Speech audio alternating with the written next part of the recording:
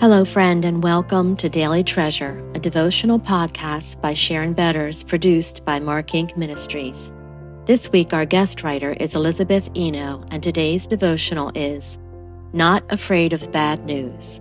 Today's treasure, for the righteous will never be moved. He will be remembered forever. He is not afraid of bad news. His heart is firm, trusting in the Lord. Psalm 112, verses 6 and 7.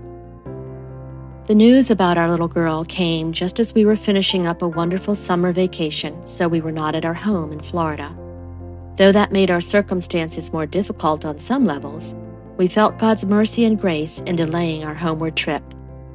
Rather than my family learning through a phone call that their little granddaughter's heart had stopped beating, we would soon feel their arms around us as we cried together, but telling them was so painful. We went into the kitchen where my dad was cleaning up lunch dishes. My sister Natalie was playing with our 15-month-old daughter Lily.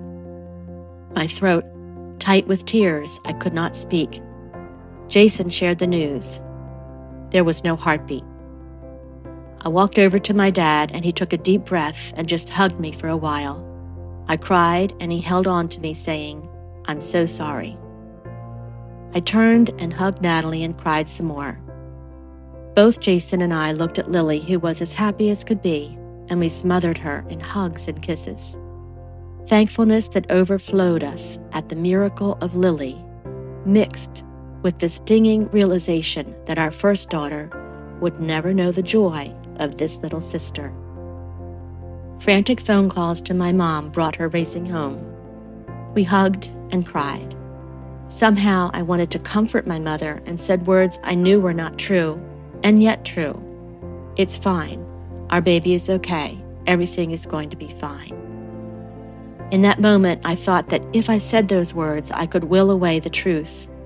I was in no physical pain. It was not obvious to me in any way that my baby was not breathing. If something was wrong, wouldn't I feel it inside? Jason called his parents. They had been waiting for his call and were expecting him to tell them if they were going to have a new grandson or granddaughter.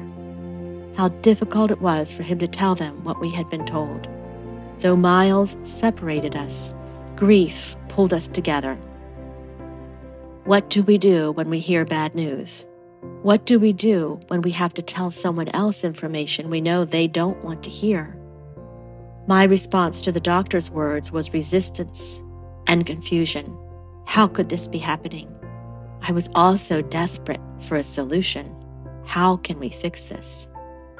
The psalmist reminds us that when our confidence is in the Lord, bad news will not shake us.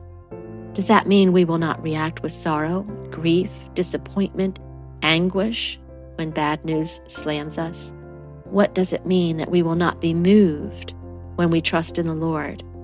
When the stormy ocean of grief or bad news hammers on us, when we are confused and terrified by the uncertainty of the next minutes, we can cling to this promise that the Lord will not let go of his child, no matter the strength of the storm.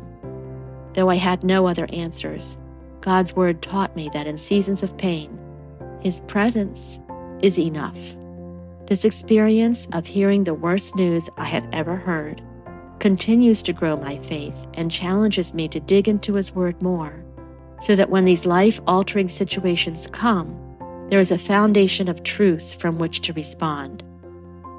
Though I bend, like a tree in a hurricane, he holds me tightly in his grip, perhaps whispering words similar to the ones I whispered to my mother. It's fine. Your baby is with me. You're going to be fine. I am with you. Have you received bad news recently? If so, ask the Lord to help you put your confidence in him. If you haven't received bad news, prepare yourself now for whatever may come by rooting yourself in the promises of his word. Then, when you hear something you wish wasn't true, those promises will encourage you to trust in the one who is holding you.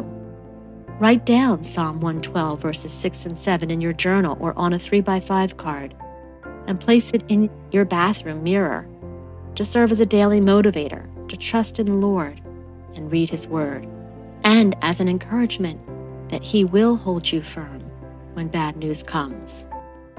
Well, friends, as we continue on our journey with Elizabeth, as we talk about a broken hallelujah and how God encourages us and empowers us to sing even in the darkness, we wanted to let you know about another platform we have called Ask Dr. Betters.